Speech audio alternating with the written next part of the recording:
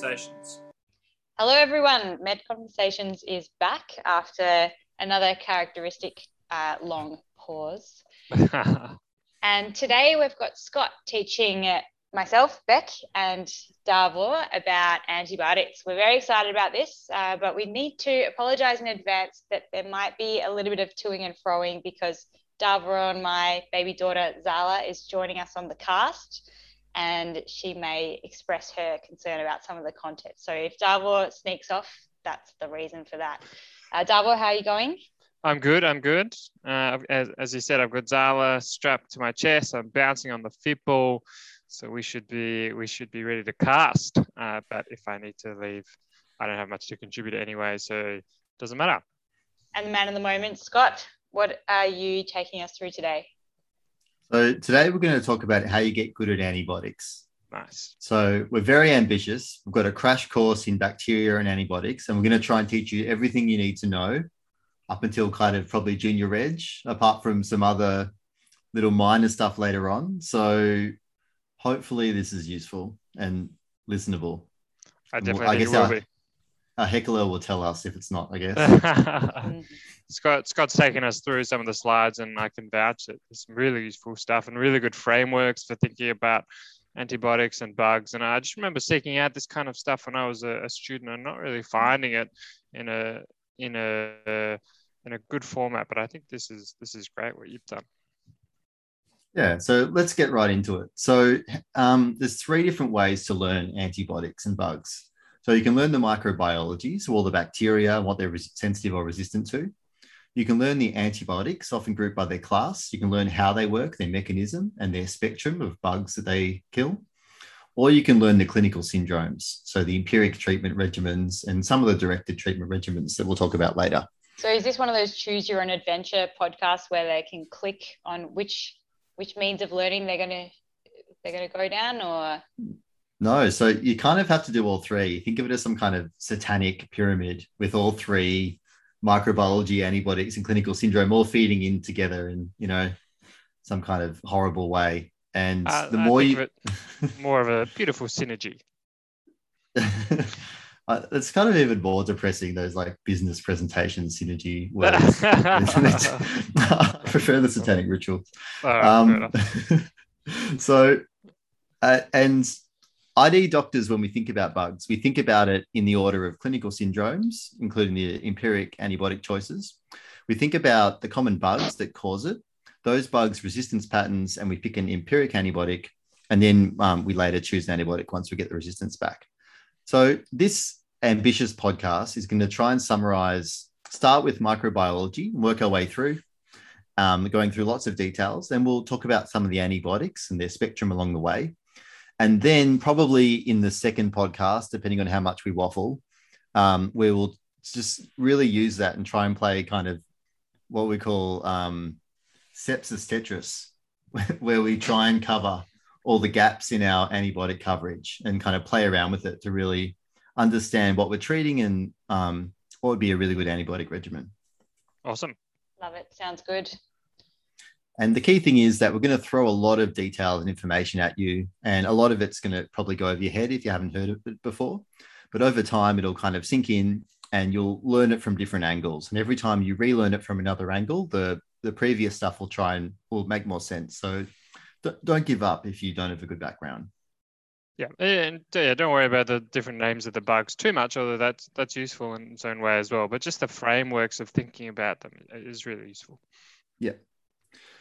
And I'm obviously going to use a few kind of overarching simplifications. And as you get more advanced, you'll learn kind of the exceptions to some of the rules. So kicking right off, what are bacteria? So bacteria are a whole kingdom of species, one of the big kingdom of life.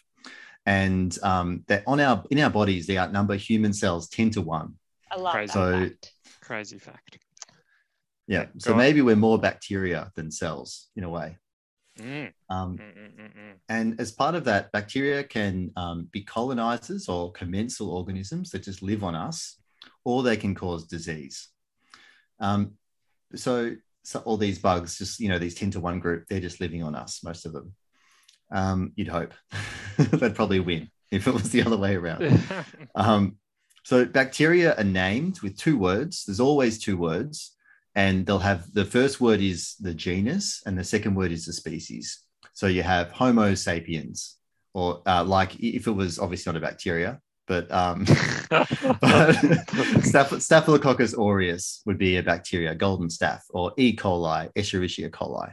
So the first name is the bigger group, basically. First name is a bigger group. And sometimes doctors will informally use just the first name to talk about a whole group of bacteria. So I'll talk about streptococci. I'll talk about all the strep or something like that. Yep.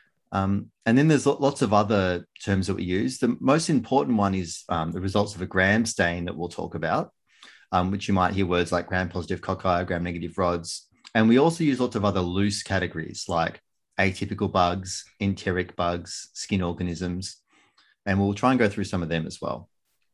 So some really key words are, as we started talking about pathogens. You know what a pathogen is, Beck? Yeah, so pathogen is a bacteria that causes disease. So one of the baddies, as distinct from a colonizer or a commensal organism, which is one of the ones that's just hanging out there at the scene of the crime, but not actually causing any problems. Exactly. So like some of the coag-negative staph that we'll talk about, like Staph epidermidis, that just live on your skin. And what's the difference between a colonizer and a contaminant, Davor? So a contaminant is a bug that has got into one of our tests, and so we've grown it, but we don't think it's actually the bug that we're looking for. It's not the pathogen that we're looking for. So Staph epidermidis that you mentioned before is a good example of that. It often grows in blood cultures, but it's not actually the cause of the disease that we're looking for. This is like when somebody in the shop has touched the murder weapon, but they're not actually the murderer. It's like a sampling kind of thing. Thank you. Yeah, I just came up with that. That's perfect. Well done. So the colonizer and contaminant often overlap because sometimes we contaminate the sample we're trying to take, like a blood culture, with the colonizing bugs that live on the skin or live on the test taker's skin as well.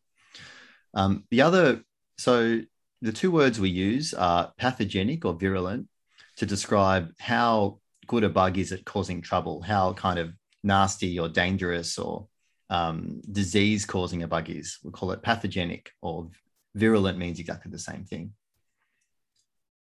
which is different to how resistant a bug is. So resistance just describes how resistant a bug is to different bacteria that we use to treat it. So Beck, if we want to treat a bug, even if it's not very resistant and sensitive to a lot of bacteria, should we just use the most broad spectrum antibiotics we can because that'll work the best? Is that how it works? No, I think this goes back to what you said earlier, that you start off with empiric treatment where you don't really know what the bacteria is, so you treat it with a broad spectrum antibiotics, casting the net really wide, but the net has, I guess, big holes in it, if we're going to really stretch the metaphors here. But that's good. If you know what it is, then you can use a tighter net with smaller holes, and you know that you're going to grab it. So that's directed therapy. Yeah, fire with the metaphors, Beck. It's a good one. Good work. So these are 2 different concepts, right? So bacteria. Later. Some bacteria like Streptococcus pyogenes, for example, is really virulent. It causes a lot of disease, or Staphylococcus. But strep is really sensitive to a lot of antibiotics. It's not very resistant. Whereas other bugs like Stenotrophomonas is really resistant to a lot of antibiotics, but it's not very pathogenic. It might just be living there and not causing any disease. And contrary to popular belief, the 2 often have an inverse relationship, and that makes sense because a bug that's using up a lot of its kind of evolutionary potential to become resistant then loses some of that for pathogenicity or virulence a lot of the time. Exactly. And often these wild type bugs or more sensitive bugs are less resistant to antibiotics. So the other words that often confuse people are intracellular or extracellular and anaerobic. So intracellular just means that this bacteria lives inside other cells, so inside human body cells in the human case. That can be obligate, which means it always has to live inside a human cell, or it can be facultative, which means it can live inside take it or leave it. It can do both, swings both ways. And And a stupid question that I definitely answered to, but I've always wondered: is an intracellular bug more likely to be an anaerobe? Is there any relationship between that? I don't think so.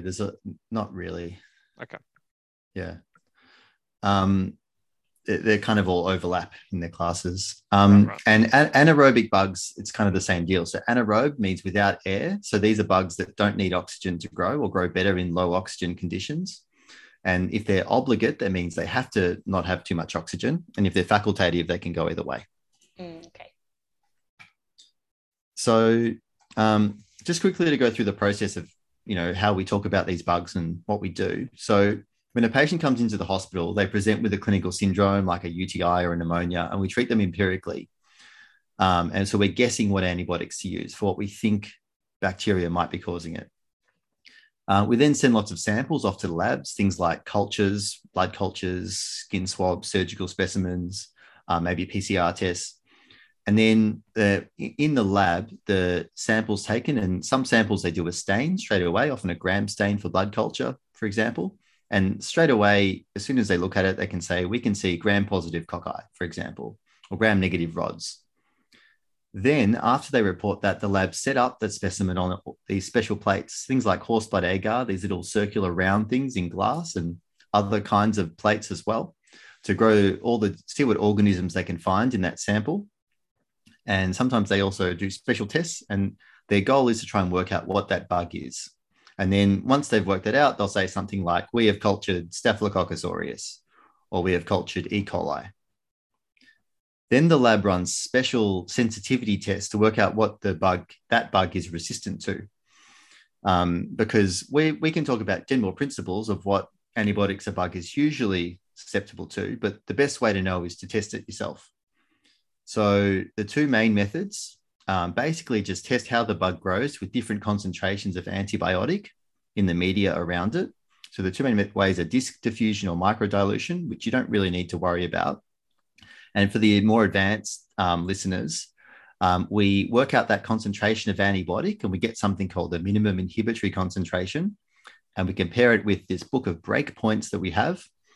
And if the concentration is less than or equal to the breakpoint, then we call the bug susceptible. But you don't need to worry about that. All you need to know is that we're behind, those scientists in the lab are busy behind the scenes doing all these things. And then they write a little communication that goes to the doctors looking after the patient.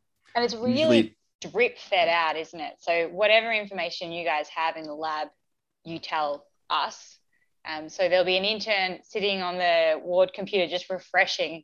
And so at the start, they just get gram-positive cocci, and they're sitting there, 24 hours a day. And after the first 24 hours, they're refreshing finally yields that it is Staphylococcus aureus or even just staphylococcal species. And then you kind of hone in on the rest of the information very gradually. And your treatment strategy changes with that each drip of information. What antibiotic are using is often changes as you find out whether it's coagulase positive or negative or what it's resistant to, etc. Yeah, exactly. Where you go? We usually say we broaden. I mean, this is getting pretty advanced past what we were talking about, but we usually say you broaden therapy based on the gram stain, and you narrow it based on what bug you grow. Right. Yeah. But that's good. I think just to finish off the bit I was talking about, so we'll normally write it as sensitive or resistant on that bug, and we'll give a list of antibiotics and what it's sensitive or resistant to. But just remember that the lab actually has more information often if you call them, or speak with your ID reg. And once we've got that, the final step is we stop the guess therapy that we had, and we use directed antibiotic therapy to the bug we found and the resistance pattern that we found. And so it's really important to do that because it's more powerful, right? Yeah, exactly.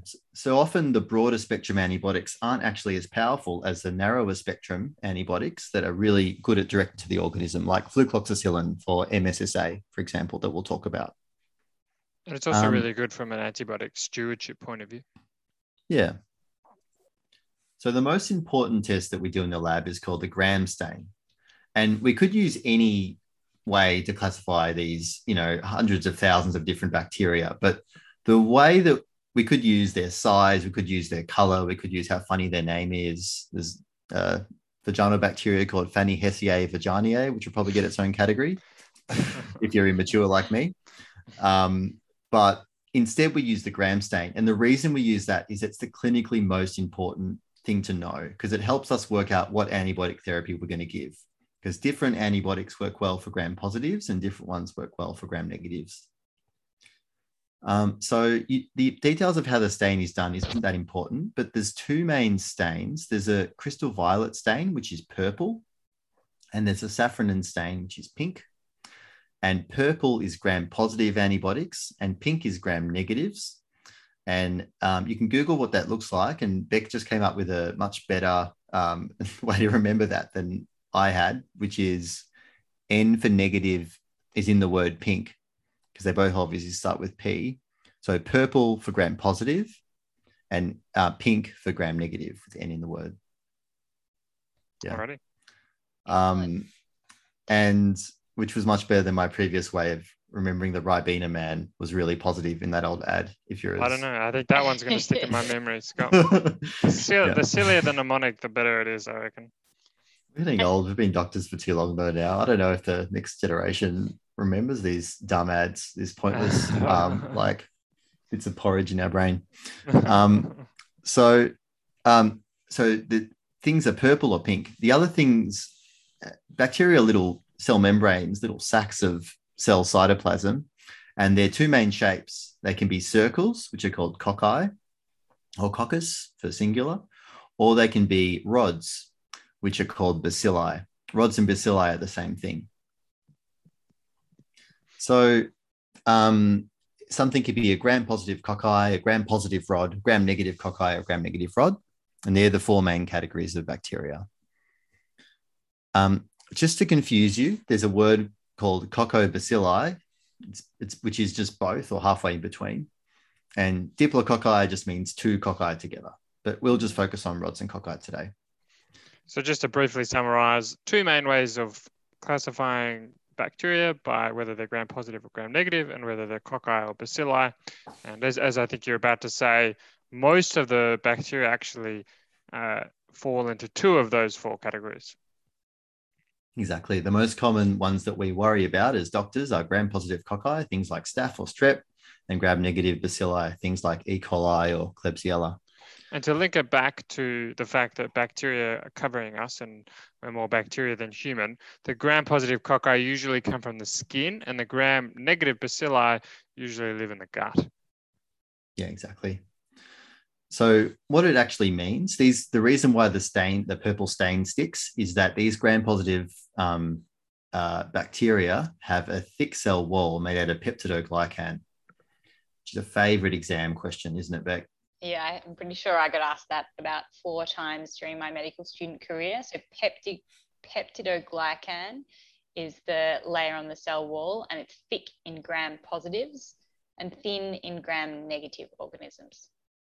Exactly. So the gram-negative organisms have this really thin layer that you can't see on the stain, sandwiched between two cell membranes, which stains pink instead of purple. And we'll talk about this more later, but the gram-positives, it tends to be the penicillins work really well on gram-positive bacteria. Yeah, exactly. The penicillins and early cephalosporins. And we often need to use other antibiotics for gram-negatives because penicillin was our first antibiotic, good antibiotic that they invented. So it was really important for early scientists and doctors to know if penicillin would work against the infections they were finding. So we've got a little slide, which we'll put up on our website, which is just a real bare bones summary of the big groups, which was done by my super intelligent colleague, NID Reg, Elise McPhail. Nice. And it talks about the gram-positive cocci, gram-positive bacilli, gram-negative cocci, gram-negative bacilli, and then some of the special categories that we'll talk about later, like things like anaerobes or bacteria that don't have a cell wall or a funny shape. So the easy way to remember is there's 3 big groups of gram-positive cocci, which is the first group we'll talk about. And there's Staphylococcus, Streptococcus and Enterococcus, and all of them have coccus in the first word. So if it's coccus in the first word, it's always a gram-positive cocci. Yeah. So Easy rule. staphylococci, streptococci, and enterococci. Yeah. Are the three main. So first we'll talk about staph, which we've done a whole podcast on. It's a really big topic because this is maybe the most important pathogenic bacteria that you have to know about as a doctor. So staph lives on the skin or in the nose and throat, and people can be permanently or transiently colonized with it. Some people shed it and have it again, and some people have it forever. And people can also be decolonized if they've got resistant staphylococcus, which is a process where they take a special antibiotic ointment for a week and wash themselves and wash all their sheets and things, and can help get rid of more resistant staph. Wash themselves in a particular way. So I mean, no shade on anyone who's colonized with staph. We don't think that you don't wash. Exactly. So like a chlorhexidine body wash, like the similar thing that you use for your hands in the hospital. And staph is really important because it's very virulent, very pathogenic, and it's very sticky. So it's a common cause of bacteremia, endocarditis, osteomyelitis, septic arthritis, and post-surgical wound infections, very rarely pneumonia. There's three big groups of staph that you'll hear about, and sometimes people will just use these words instead of talking about staph, so it can be a bit confusing. Do you know what the three words are, Beck? Yeah, so the three acronyms, as in PSSA, MSSA, MRSA, is that what you mean? Yeah, exactly. Three acronyms. So yeah. So my understanding of this is that they describe the resistance pattern. And like you said, often when the lab writes a report of the results of a culture, they won't say Staphylococcus aureus, they'll specifically say one of these things. So PSSA stands for penicillin sensitive Staphylococcus aureus. MSSA is methicillin sensitive Staph aureus, and MRSA is methicillin resistant Staph aureus. And that's kind of going in order of resistance. So PSSA means that you can treat it with just a penicillin, like benzylpenicillin, and you don't see a lot of that. But if you're going to get a Staph aureus, it's probably what you'd want, yeah? Yeah, it's the easiest to treat. And MSSA in Australia is the most common. So it's methicillin sensitive Staph aureus. And it's a bit confusing because we don't use methicillin anymore. But methicillin is a class of antibiotics called anti-staphylococcal penicillins, which also has flucloxacillin, which you'll see a ton. Yeah. And they sometimes use oxacillin overseas. Isn't the same one? Actually, at my hospital, they actually report it as OSSA, so oxacillin sensitive Staph aureus. Why not just go to FSSA? I don't know. That's interesting. I haven't seen that before. And MRSA is methicillin resistant, so Staph aureus. So it's resistant to all penicillins. So we treat it with vancomycin because it's changed the penicillin binding site. So there's no penicillin they can make, which will work. The other really key thing is if you see Staph aureus in blood, because it's so sticky and pathogenic, we always treat it as not a colonizer, even though it does grow on the skin. So theoretically, it's possible. So we always treat it with at least 2 weeks of IV therapy to make sure we've flushed it out of all its sticky hiding holes in your vasculature system. So if you're... Sorry, Scott, I keep interrupting you. That's okay. If you're a junior doctor and you're doing the rounds of, paper rounds, checking the results, and you see that a patient's culture has come back with Staph aureus, that is something that you need to pick up the phone and call your registrar about. So that's not something to wait until later in the day or the next day. You need to act on that right now, and you need to make sure you get this patient on the right antibiotics. Absolutely. But it's also, I think, important to be aware that you may not have a culture, as we said before, that immediately says Staph aureus. It might be gram-positive cocci. And that's why it's, you need to know something about the taxonomy of these bacteria, because you need to know that gram-positive cocci could mean Staph aureus, which is a very scary thing to have in your blood, as we've said. Exactly. And before antibiotics, almost all people would die of Staph aureus bloodstream infection. So it was really serious. And any Staph aureus in blood, you should always call ID. We're very happy you've called. So the other group Scott directly, he'll put his number up later. Yeah, just call me any time of the night. I just love it. I can't get enough. I love my staph. So coag negative staph is the next group of gram-positive cocci resembling staph. So the next big group of gram-positives. Can we just briefly jump in and explain what coag negative and coag positive is? Yeah, so it's a test that they do in the lab, and they basically check if something coagulates. So it's called coagulase negative or coagulase positive. And it's important for us because coagulase positive, the only really important pathogen we need to know about is Staph aureus. So if you see coagulase positive, think Staph aureus. And coag negative is a whole group of other bugs which also can live on the skin, but are often less virulent and less pathogenic than staph. So some examples are Staph epidermidis, because it lives on the skin, on the epidermis. And there's lots of other ones like Staph hominis, Staph hemolyticus, Staph capitis. So whenever you have a coag negative staph, we're very happy if you want to discuss with ID to work out whether they're a contaminant or colonizer or whether they're a pathogen. And when they're pathogenic, which is pretty rare, usually it's only in someone with an artificial heart valve or a prosthetic joint. Many of them are methicillin resistant, like MRSA, and need treatment with vancomycin, like MRSA does. That's just a little side note for the ones that aren't contaminants. So next, we've got the gram-positive cocci resembling strep. So streptococci is a genus, one of the first word, and it includes lots and lots of species. And I found this really confusing as a med student and kind of junior doctor with all these different categories with some overlapping words. But the three groups you'll hear about are describing what the bacteria looks like when they grow it on one of those blood agar plates. And there's three groups that they'll talk about.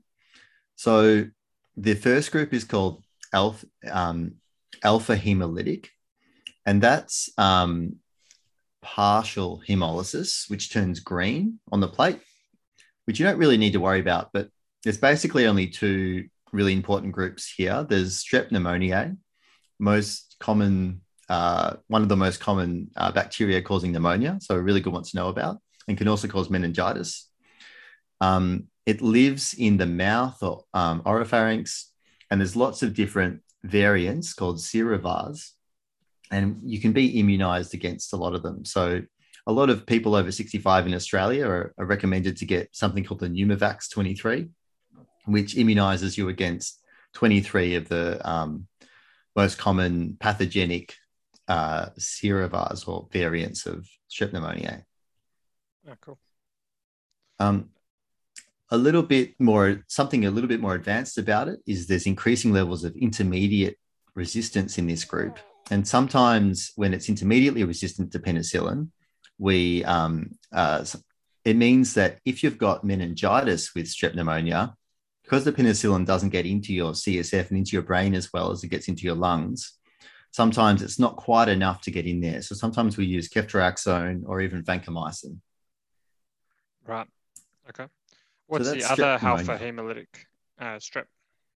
So the other one is a group called strep viridans. I used to think it was a species, but strep viridans is actually a group of different strep. And there's a lot of different ones, but it's basically a group that live in the mouth. And there's some examples are strep sanguinus, strep mitis, strep mutans. And it's easy to remember that it's in this green category because viridans comes from verdant, meaning green, names because it looks green on the plate, which is this partial green hemolysis. Until that very moment, I thought it was its own species. Yep. You taught me something, Scott.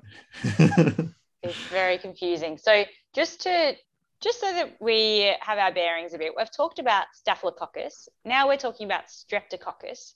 And Scott, you've just told us the different kinds of streptococcal species that are alpha hemolytic. And we talked about strep pneumonia, which is an organism in itself, and then the strep viridans group, which comprises various other organisms. And they're both green, were you saying? Yeah, they're both green. And you can remember that because strep viridans, verdant for green. That's the way to remember it. But you can remember that if those of you who are really good at Latin or Greek or... Yeah. And look, this stuff's pretty advanced. So if you don't remember all the details, that's fine, as long as you remember the general principles and you at least recognize the words of the categories we're talking about. Yeah. Awesome. We'll So give you the cheat alpha code later hemolytic. on. Yeah. So strep viridans group was the last one we talked about. Lives in the throat and mouth and can cause dental infections or sometimes endocarditis and bone or joint infections as well. So the next big group of strep is probably the most confusing group because it's the beta hemolytic strep, and all that means is complete hemolysis. So when you're on the plate, the blood agar is red like blood because it comes from horse blood. And then when this little bacteria colony is growing there, it's hemolyzed all the pigments in the blood, and so it's clear. You can see right through it. That's awesome. So, and you can have a Google if you want to see what it looks like. And these beta hemolytic strep are further grouped up into an even more confusing category called Lancefield groupings, which this is probably just for exam questions now, to be honest. You probably don't need to worry about it too much unless you got an exam in the next 3 months. But the most important, it goes all the way from A all the way down to R. And the most important one is group A strep, which is also called strep pyogenes.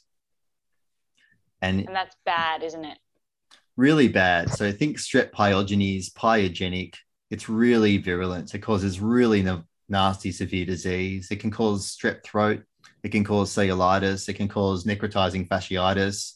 It can cause toxic shock, or it can trigger rheumatic fever or glomerulonephritis. It's a really pathogenic and important bug. But despite being really virulent, it's actually very penicillin sensitive. So penicillin is the treatment for it, and it's the best treatment for it as well. Okay. Right. So that's beta hemolytic strep, or there's some more beta hemolytic streps to mention? Yeah, so there's lots of other ones. There's group B strep, also called strep agalactiae, which is important in screening pregnant women before they have babies because it can cause neonatal infections. And then there's lots of other ones like group C strep, strep dysgalactiae, group D strep, strep bovis. And it goes all the way down to R, and you can find lots of rare and weird and wonderful strep species. But the most important thing to just remember is group A strep is the most important, and you can kind of look up some of the other ones and just don't get confused between group A strep and people saying alpha hemolytic, because that always used to confuse me as well. That and to this day still confuses me. I think that's a really important thing to point out. The alpha hemolytic strep and group A strep are not the same thing. And maybe you can use that to remember that it's in the other category. And then we come to the third kind of thing that a strep can look like on a bacterial plate, and that's there's no hemolysis. So the bacteria hasn't cleared any of the pigment behind it or changed any of the color. It's not green or clear. Yeah. And that actually isn't a strep, that's Enterococcus. So Enterococcus used to be called a strep, and now we've given it its own genus, its own first word. And there's only two kinds you need to know about, and they're Enterococcus faecalis and Enterococcus faecium. They both have poo in the name, and they they live in the gut. So that's how you remember that this is the only gram-positive, well, the only common gram-positive bug that lives in the gut. So that's the one important thing to know about it. And the other important thing to know is it's got a bit of a different resistance pattern to some of the other gram-positive bugs and antibiotics. So often Enterococcus isn't as virulent as staph or strep. It, divides a bit slower, and it causes a bit less severe disease a lot of the time, or at least slower disease, but it can sometimes cause important infections. Occasionally endocarditis, occasionally prosthetic device infections in shoulder joints or knees and things, or more rarely gut intra-abdominal infections. It's quite sticky, right? It likes sticking to prosthetic stuff in particular. Yeah, although I guess I would say that it's not kind of really super good at being sticky like staph, but it's more that it's really wussy and really weak if it's got nothing to stick to. It's a bit dependent on finding something to stick to, or an easy site for it to cause a good going infection. It's a bit wimpy, we say. Yeah. Okay. And the last thing to know about Enterococcus, right, is like you said, there's two of them, faecalis and faecium, and one of them is particularly bad and the other one is less bad. Is that right? Yeah, exactly. So fecalis S at the end for sensitive. So it's sensitive to a lot. It's often sensitive to amoxicillin and sensitive to vancomycin as well. And Enterococcus faecium, M for monster, is often really resistant. So that can often be something called VRE, which is just stands for vancomycin resistant enterococcus, which can be either one, but it's usually Enterococcus faecium. So if you ever see a VRE infection, then you should chat with ID, because often we need to use, it's even resistant not only to penicillins, but also to vancomycin. So often we need to use fancy antibiotics like daptomycin or teicoplanin. The real big guns out. The way I remember that faecium is the bad one is faecium is a bum. Yep, that one. Yeah, monster bum. Got me through a lot of medicine. So just to revise all the gram-positive types, we've got the first group, which are gram-positive cocci resembling staph. And when they do remember when the blood culture or something goes to the lab, then they do the gram stain, they'll be able to see the pattern of how these bacteria are sitting on the gram stain. And if they're in clumps, they'll call it gram-positive cocci resembling Staph aureus. If it's in clusters of grapes, like golden staph, or it could be coag-negative staph. And if the gram-positive cocci are in lines, then they'll say gram-positive cocci resembling strep, which is more likely to be streptococcus or enterococcus. And then a couple of days later, you'll get the final culture result. Yeah. So there's some really good diagrams of this kind of stuff online, but there's a whole bunch of decision points that the lab has to go through. First it decides staph or strep, and then it decides, once it's got that, if it's a staph, is it coagulase positive or negative, and if it's a strep, whether it's alpha hemolytic, beta hemolytic, or gamma hemolytic. Exactly. All right, cool, Scott. So that's a really good summary of staph and strep, but there are some gram-positives that aren't cocci, but are actually rods. Can you tell us a bit about them? Yeah, so the next big category is gram-positive rods. So there's a few different important ones that cause pretty different syndromes. And really, you just need to learn these individually. There's only a couple to learn. The first big one is, you might hear about C. difficile, Clostridium difficile, causing C. difficile colitis or pseudomembranous colitis. And this is a really important infection, cause of infectious gastroenteritis, particularly after taking antibiotics, where you've cleared out all the normal gut flora, and this bug just takes over. And it's resistant to a lot of different antibiotics, and we actually treat it with oral vancomycin. So as an intern, it's an easy trick to fall into. So if you're treating C. difficile colitis, you don't treat it with IV vancomycin, you treat it with oral vancomycin, because you just eat the vancomycin and it just sits in your gut. And because so this it's bug not actually absorbed. Exactly, it's not absorbed, but because this bug just causes gut infections, it doesn't go into the blood or cause other kinds of infections. It works really well by just eating it. Is it a tablet or is it like a drink? A tablet. Oh, I'm not sure. I'm impressed that you know that. I just write it down and then somebody else. Doctors don't know. I love it when patients are like, "What color is that tablet?" I was like, "I don't know." Yeah, I think it's a tablet, but yeah. In any case, it's oral. But so C. difficile, you see a lot of it on the wards, because the wards are full of patients taking other antibiotics, which, as you said, is a risk factor for that. So these are patients who need special contact precautions. So that's C. difficile. What are the other Clostridium or Clostridia? Yeah, so the other Clostridia are Clostridium perfringens, which is a cause of gas gangrene, which can cause necrotizing fasciitis or necrotizing soft tissue infections. We really don't see that much, but if you do see it, it often needs urgent surgery, and it's treatable with penicillin. But it can occasionally also cause a normal, more standard infectious gastroenteritis as well. The next type of Clostridium is Clostridium tetani.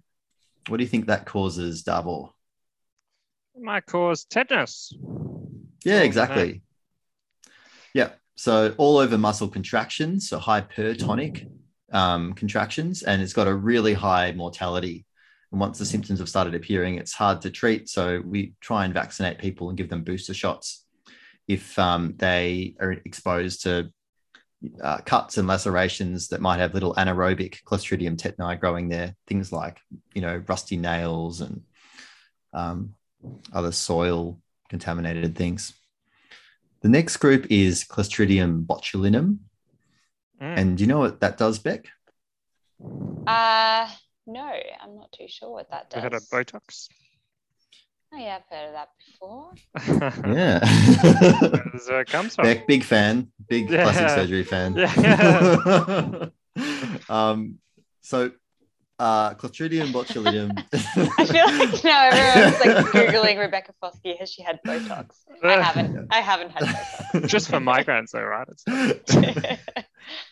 I think it works because it'd be hard to imagine you getting Botox. But, so this bacteria produces that same toxin that keeps all our rich people looking sexy and expressionless. And so it causes a flaccid paralysis, so a low tone paralysis, as opposed to tetanus, which caused a really hypertonic, rigid paralysis. We had a brief tangent. We had a cracker case of this, and it took us a while to figure out what it was, because it looks a lot like Guillain-Barré syndrome, and it's so rare that you don't think of it. But then we got this history that I can't remember what culture this was from, but as part of their culture, they bury some meat underneath the house for like a few weeks and then cook it. And shortly after that, came in paralyzed. Wow. Yeah. There you go. History. Actually, just quickly, the other clinical relevance of this is that you can't give babies honey because they can have spores of Clostridium botulinum. So that's why you can't give babies honey.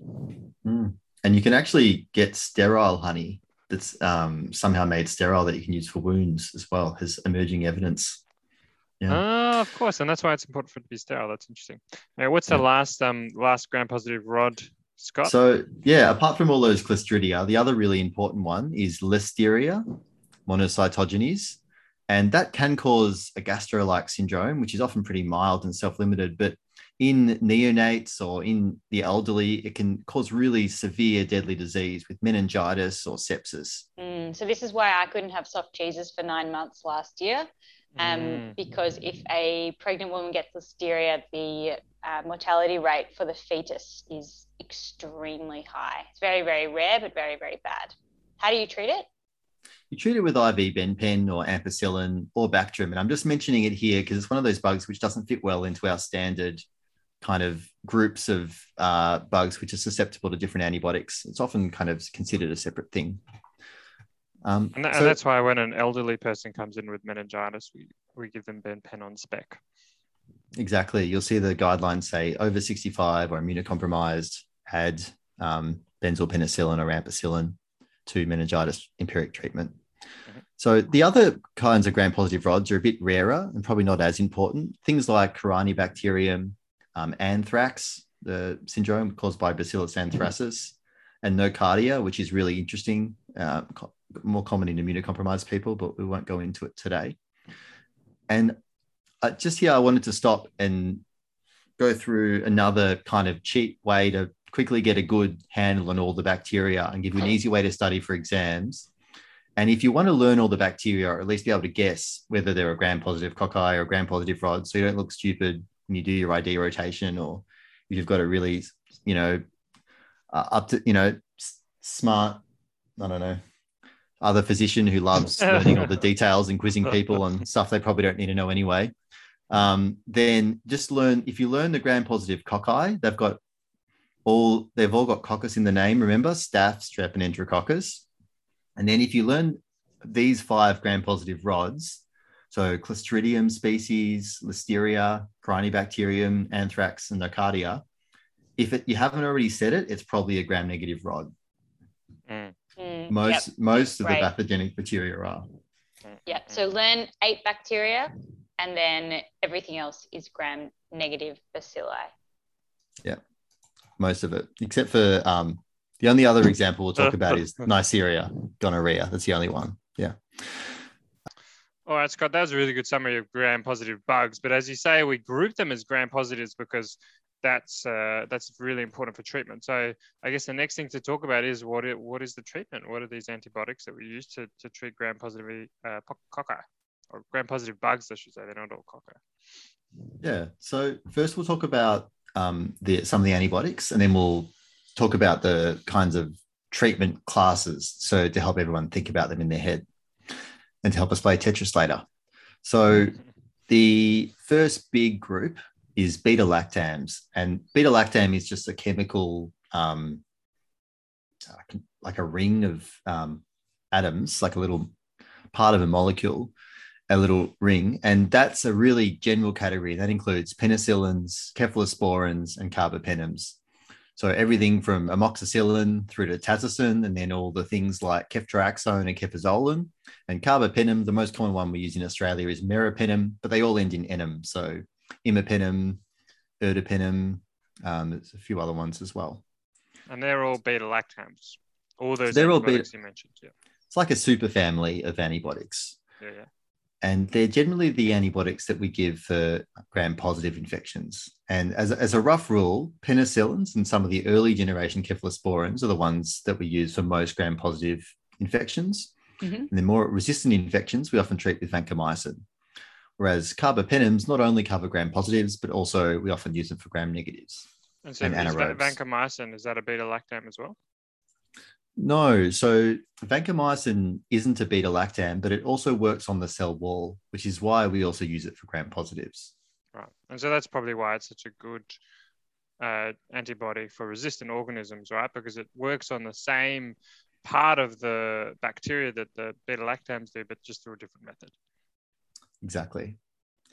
So first we'll start off with penicillins. And I found this really confusing when I was a junior doctor because we've got this whole group of antibiotics called penicillins. And then within that, we've got some that are just called penicillin, and then some that have another name, but they're still a kind of penicillin. So we've got they really need rebranding, don't they? I don't know who their PR person is. So the first one is, you might hear it called penicillin V, or just penicillin, or oral penicillin. And the IV version is benzylpenicillin is a slightly different penicillin, but they're kind of the earliest ones. Benzylpenicillin is also called penicillin G, and you're probably already confused. But and there's also phenoxy. What's that other one? The other name for the oral penicillin, phenoxymethylpenicillin. So phenoxymethylpenicillin. The first penicillins that are like the standard penicillins are penicillin V, phenoxymethylpenicillin is one of them. Or the one that's often intravenous or intramuscular is benzylpenicillin or penicillin G. Mm. And kind of roughly also very early and kind of fairly narrow in its spectrum is amoxicillin, which works against a couple of other special bugs as well. Mm-hmm. And amoxicillin also works against some of the anaerobes that live in the mouth, some of the more sensitive anaerobes.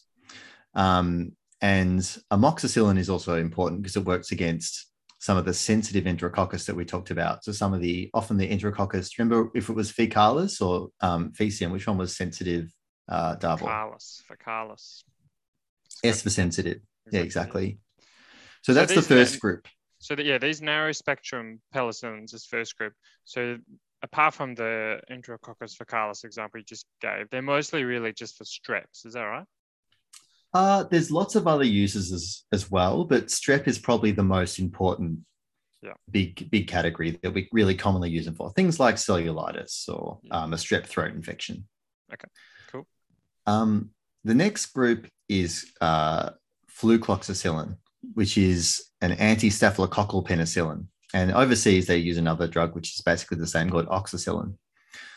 And that's a group of penicillins called anti-staphylococcal penicillins, which was made to help against staph infections when the staph had started becoming resistant to the old school penicillins and they needed to invent something a bit more swish.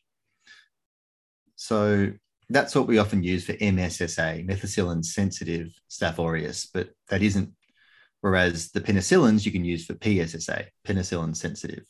It's talking about those old school penicillins. And Fluclox and its relatives, so it still does cover strep, right? But just not quite as well as the narrow spectrum penicillins.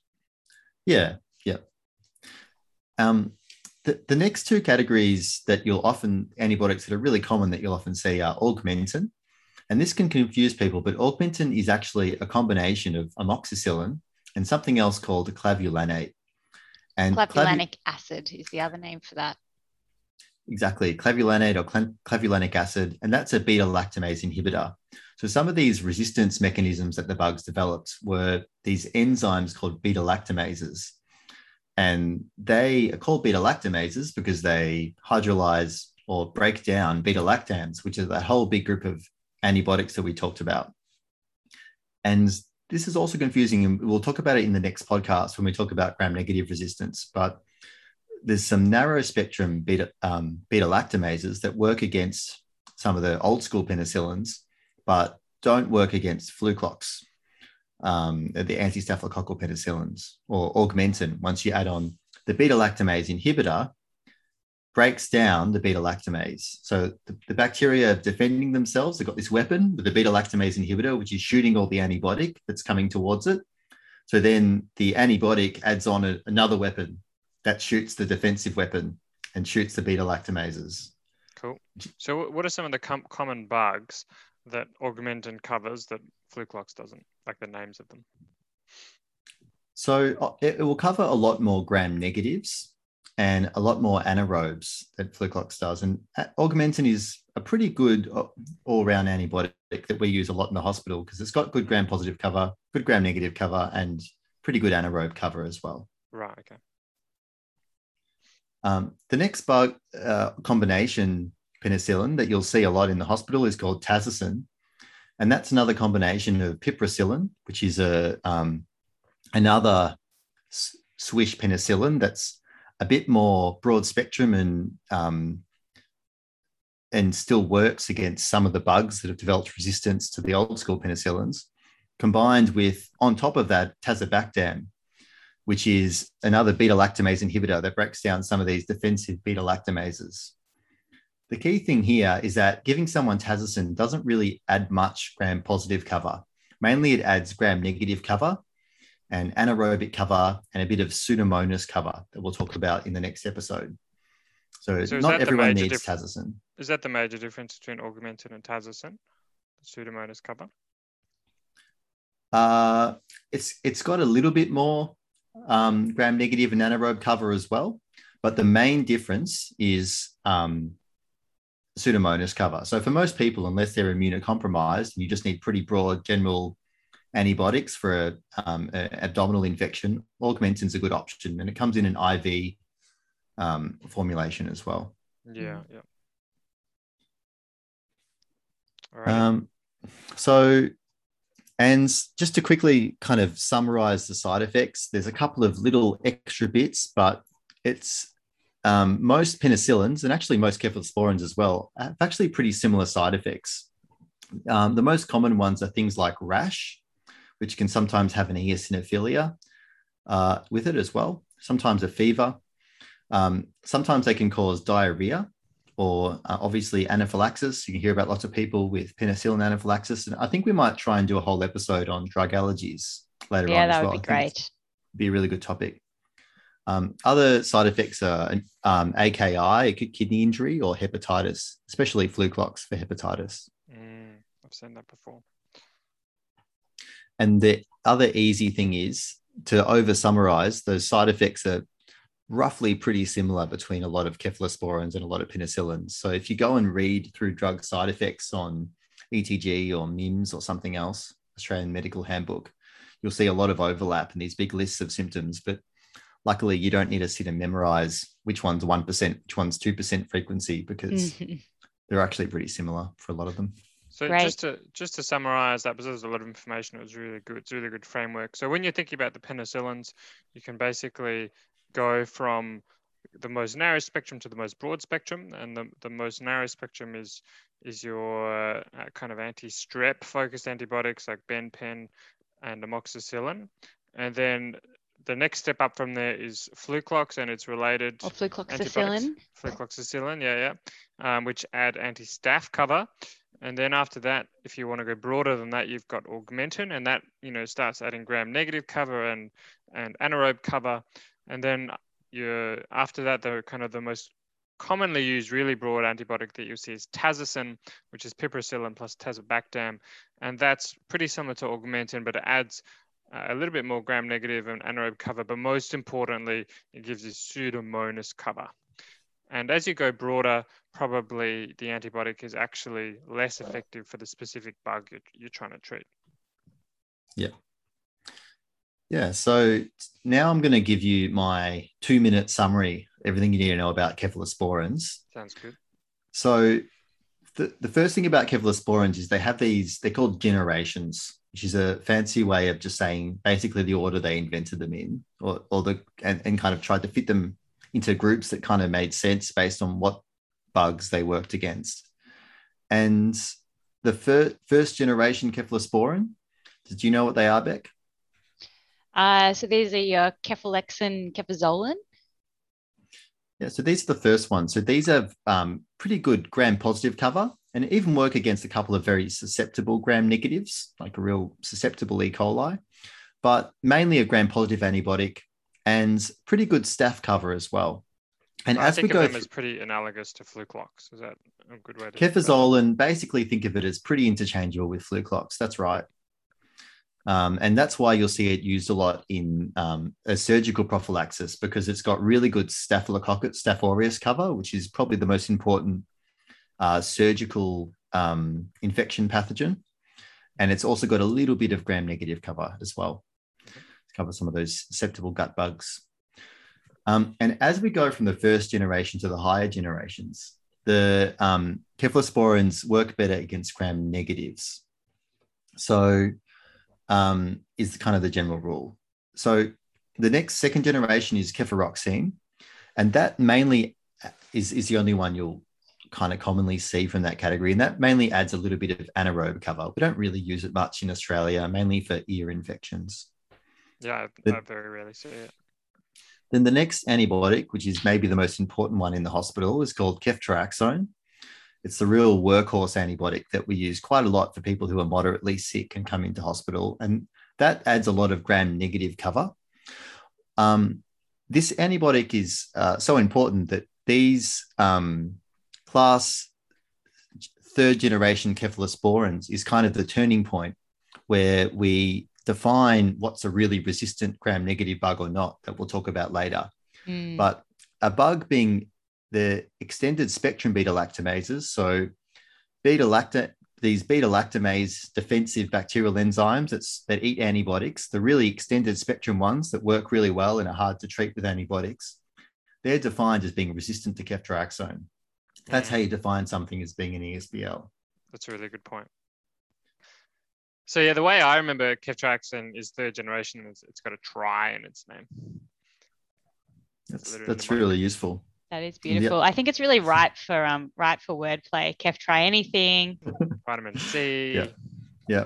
You'll see so many patients in the hospital on this, and basically anyone who comes in to an ED with a high CRP often gets it. So some people also call it ceftriaxone requiring protein. CRP. There you go. Would you say some people, or did you come up with that one yourself, Scott?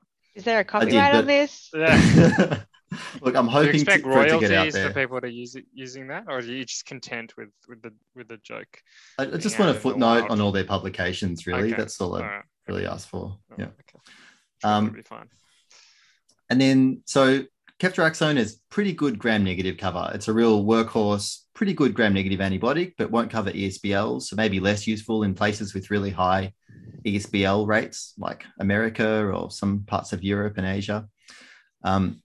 But it's not quite as good for covering all the gram-positives. And if you really have a really invasive infection like endocarditis or a joint infection with Staph aureus, then you're better off using cefazolin or Fluclox. The next antibiotic that I wish someone had told me this easy rule when I was learning about the antibiotics is ceftazidime. That's also a third generation cephalosporin. And that's basically exactly the same as ceftriaxone, except you get Pseudomonas cover and lose your Staph aureus cover. What staph cover that you had, remembering that ceftriaxone isn't perfect for staph either. Yeah. That's good to know. Good to know. All right, Gen 4. Fourth generation, cefepime. This is a really important antibiotic, often used in ICU and for patients who are immunocompromised, because it has more it works against a lot of the ESBLs, the extended spectrum beta lactamases that are resistant to ceftriaxone. And it also has good Pseudomonas cover. And it has pretty reasonable CSF penetration as well. So you might see it used in meningitis and ventriculitis. The last generation we'll talk about today is ceftaroline, which basically wrecks our whole rule and tries to, stop the rule being the increasing gram-negative cover with the generations, with every generation. Yeah. So ceftaroline, they basically specifically designed a new one just to work against MRSA. So think of it as like a pretty broad spectrum cephalosporin, covering a lot of those other things that also works against MRSA. Why would you ever use ceftaroline and not vancomycin? You might have allergies, and it's also got kind of, I've never prescribed it. We barely use it in Australia, but sometimes against like vancomycin intermediates, Staph aureus, for example, Visa, I think it's got some potential use, and there's some, it's rarely used. It's not used very often. Is it pretty new? It's new to me. I'm going to call it new. Yeah, it's probably. Let's call it new. Americans might know more about it than me. It was FDA approved in 2010, so I'm going to call that very new. So probably we're all fairly unfamiliar with it. We're a bit behind in Australia. Great summary of cephalosporin. It's just kind of the most important points, as you said, as you go through the generations, you lose your gram-positive cover, and then you've got increasing gram-negative cover until you get to the 5th generation, which is ceftaroline. And the other really important pearl in the stuff you said is ESBL, extended spectrum beta lactamases, which is a scary type of resistance that's defined as being resistant to ceftriaxone. And so the generations after that, notably cefepime, are going to be a bit better against ESBLs. Yeah. And the only other big, the other big important antibiotic for gram-positive infections, the next one, is one called clindamycin, which we won't bother with the class name to confuse you, because basically we only really see clindamycin.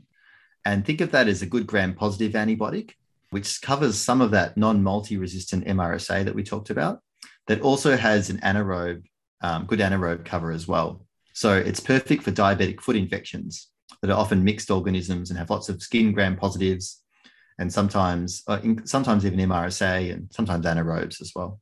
And it's good because you can give it orally, right? Because MRSA, as we were saying, is usually covered by vancomycin, and that has to be IV.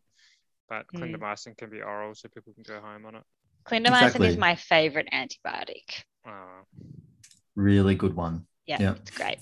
Also has some antitoxin effects. So you'll see that hypothetically, so you'll see them use it in necrotizing fasciitis, really high dose, kind of almost double the normal dose, just to, in addition to some of the antibiotics, to add on some antitoxin cover as well.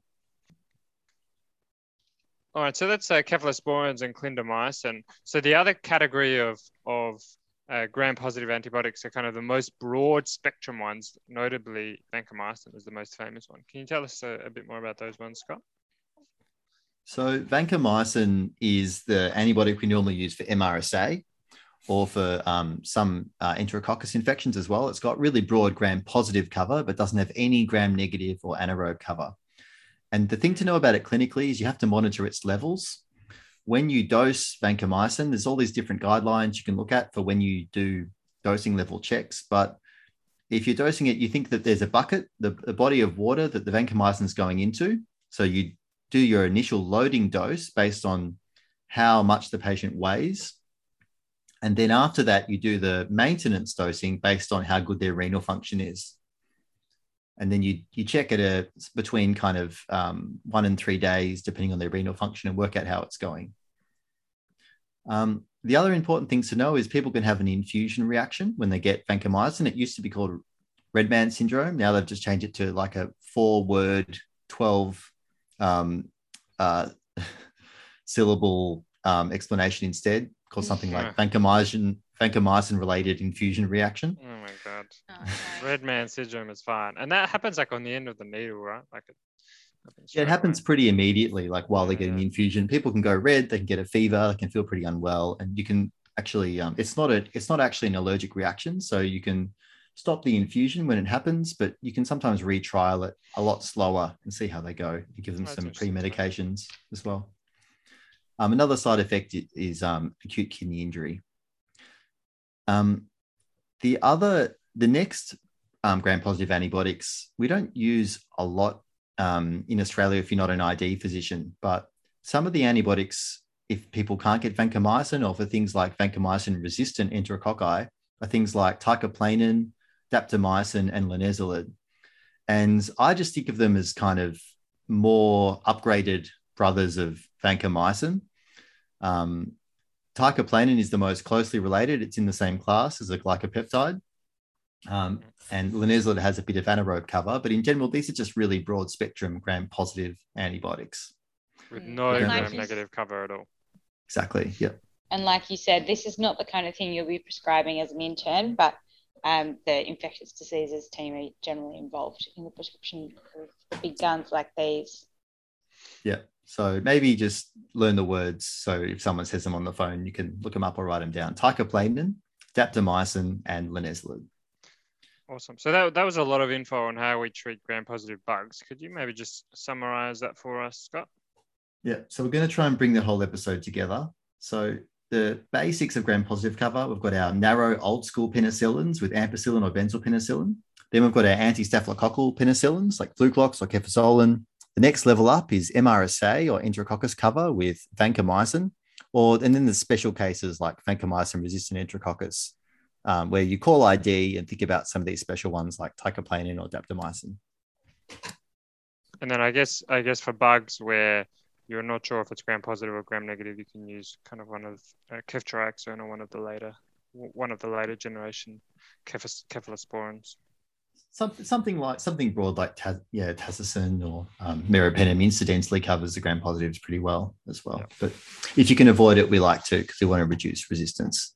Sure. So now we're going to do a clinical case. So this is and try and resurrect from the dead what's probably been the driest episode of Med Conversation so far. I've enjoyed all. It. I don't know. I can't speak for the listeners. I've enjoyed it. Yeah. Zyla's enjoyed it. She has slept through it, but that's a good thing, I think. A good sign. It wasn't worthy of heckling. Revision case. So you're on an unusually cruisy cover shift in the hospital doctor's room playing table tennis against your rival ortho resident. It's match point. It's intense. You're about to release your patented spin serve to show your colleague that he no longer has a monopoly on ping pong glory, nor on misplaced self-importance and hubris. Two can play at that game. Then your phone rings. It's a blood culture result. Gram-positive cocci resembling staph. Beck, what do you do? What do you ask the person on the phone? Okay, so I'm still bouncing in a menacing way.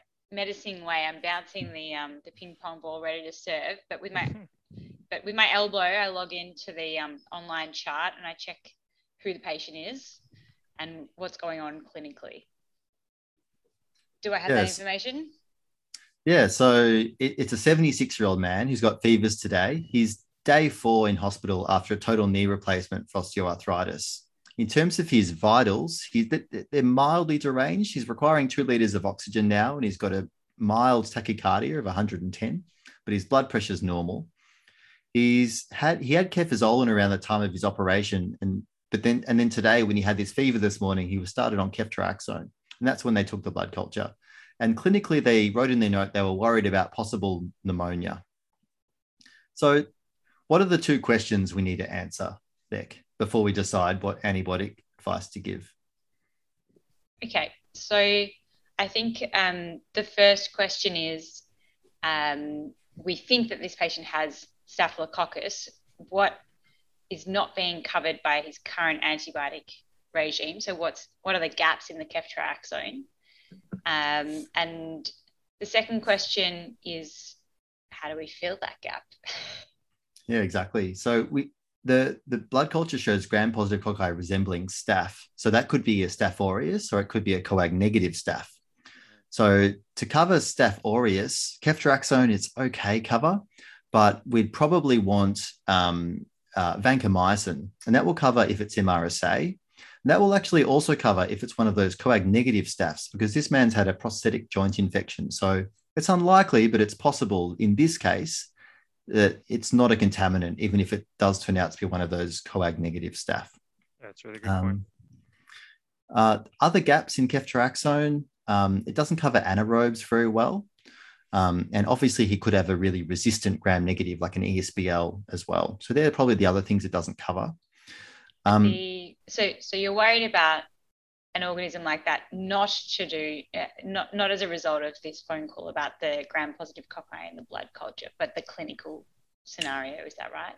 Exactly. And that's what we'll run through lots of these scenarios in a later episode and just try and reinforce this. But we're looking at the gaps, and we're also looking at the clinical syndrome and what kind of infections we need to cover.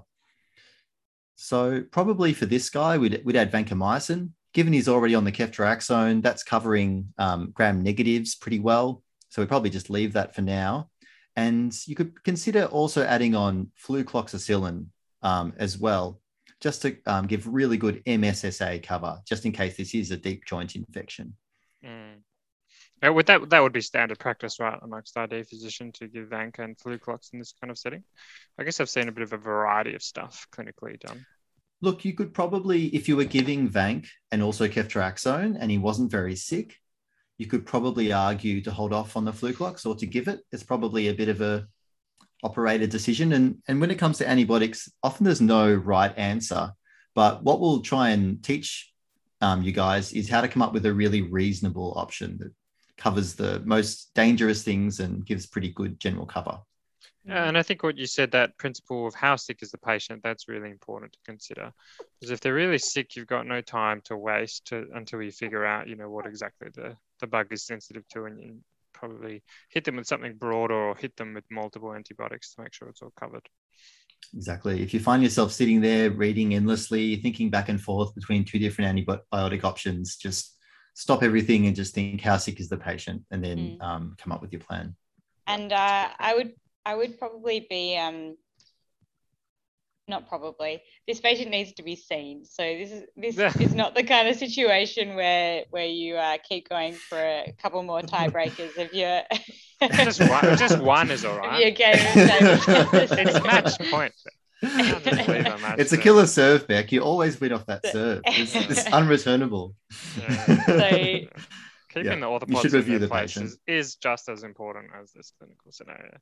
Exactly, yeah. Because you might go and see him and find out that his joint is sore, and that would probably push you towards giving flucloxacillin, for example, to cover really well for a joint infection.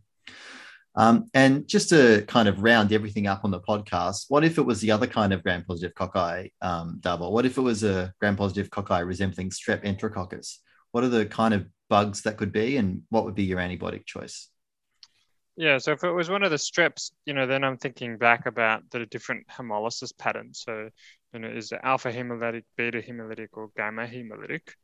And I guess we don't have that information yet. If it was one of the alpha hemolytics or the beta hemolytics, benzoyl penicillin would be good, but we don't. But that's a pretty narrow antibiotic, and so we might not jump straight into that. And for the more kind of resistant streptococci, vancomycin is a good choice there as well. So I might kind of lean more into Vanc.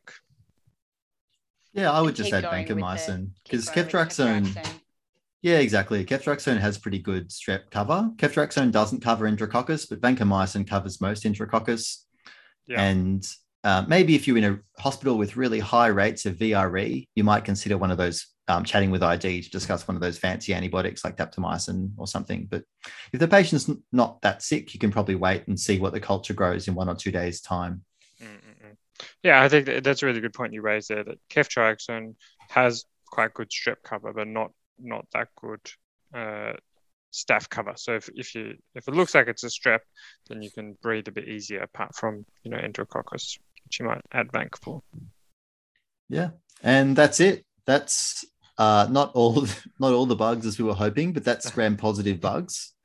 And we'll do the gram-negative bug episode soon, and then we'll do another kind of revision episode where we just go through and try and use all these principles we've been talking about to discuss how you come up with a sensible antibiotic plan that will impress the ID reg when you ring him. Or her. Or her. Or them. Well, no, the only person who's getting rug is Scott, remember? All right, thanks, Scott. That was a really good overview, and we're very much looking forward to the next couple of episodes. Yeah. Thanks, Scott. Yes, guys. Thanks, everyone. Thanks for listening. Now she wakes up.